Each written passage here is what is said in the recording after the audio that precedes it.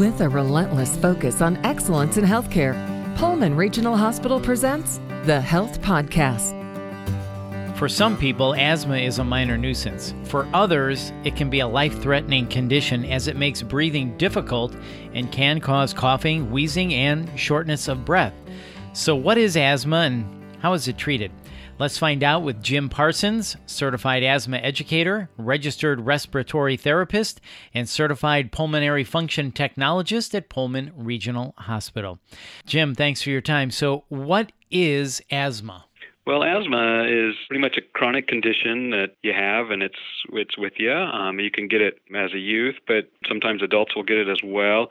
It's pretty much defined as airway narrowing, swelling of the airways in there, excessive mucus production. You also get where the muscles around the airways can constrict, which also will impede flow, getting air out of the lungs.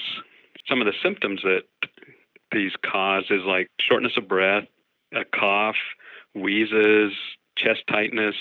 Those are some of the things that people associate with asthma. Okay, so let me ask you this then. How do you determine if someone has asthma? You mentioned shortness of breath, cough, wheezing. I mean, those could be symptoms of something else as well. So how do you determine that it is asthma? Correct. And on that, the key thing is to talk with your doctor. And if you have any of those symptoms, to let them know that you're experiencing these things.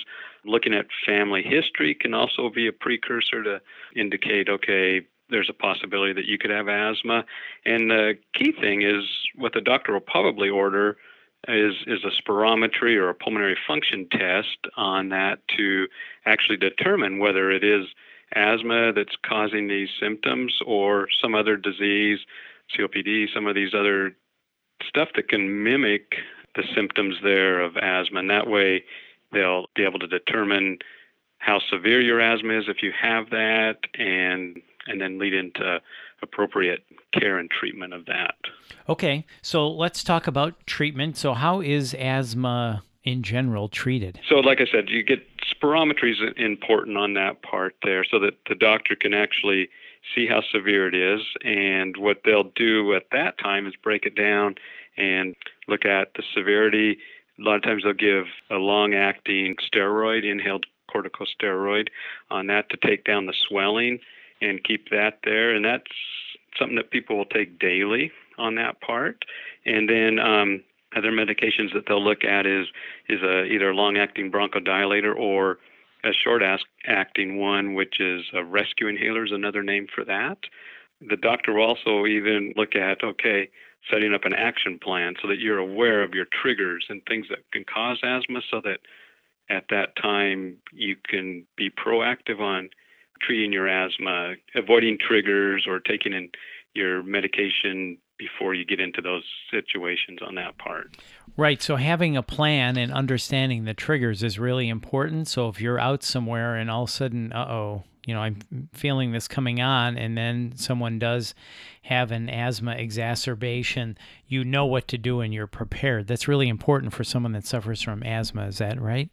Correct. And the key thing on that is if you can, and you know you're going into those situations, that a lot of times the doctor will, with that action plan, will have you take your rescue inhaler prior to going into those events, so whether it's exercise, whether it's, pollens or other stuff like that, and so that you're actually have that medication on board so that you won't have quite a severe reaction and possibly none on that part. Right, and that's what you're hoping for. Correct. So, Jim, you were just talking about triggers such as exercise and pollen. What types of things can trigger an asthma exacerbation? Yeah, along that lines, common ones is pollens, dust, molds, dust mites, pet dander, even infections. If you have a respiratory infection, can exacerbate your symptoms there. Even cold air, smoke, stress can even do that as well. So there's a variety of things that can trigger an asthma exacerbation. Correct, and it's personal. I mean, it depends on each person can have all of those, some of those, and they sometimes affect at different times, not always at the same time. So, yeah, it's all kind of a personal way of looking at it. Each person's different. Right. So understand that you do have it, and then have that action plan if you do have an asthma exacerbation, and then really understand your triggers. Is that kind of what it boils down to? Yeah. Yep, okay. It does. Okay. Jim, do you have any other closing thoughts or information that you want people to know?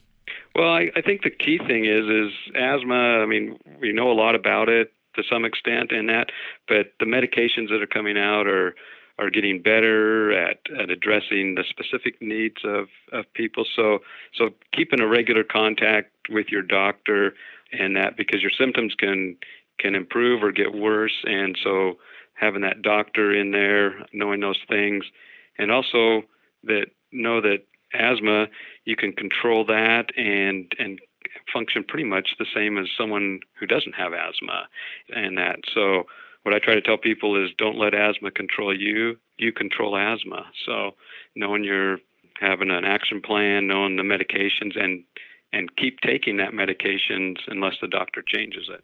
Well, that's the perfect way to wrap this up. Make sure you have a plan, and remember, you control asthma. Don't let it control you. Jim, thank you so much for the information. We really appreciate it. Well, thank you. That's Jim Parsons, a certified asthma educator at Pullman Regional Hospital. And to get hooked up with a provider or to learn more information, please visit pullmanregional.org. That's pullmanregional.org. And if you found this podcast helpful, please share it on your social channels and check out the full podcast library for topics of interest to you. This is the Health Podcast from Pullman Regional. I'm Bill Klaproth. Thanks for listening.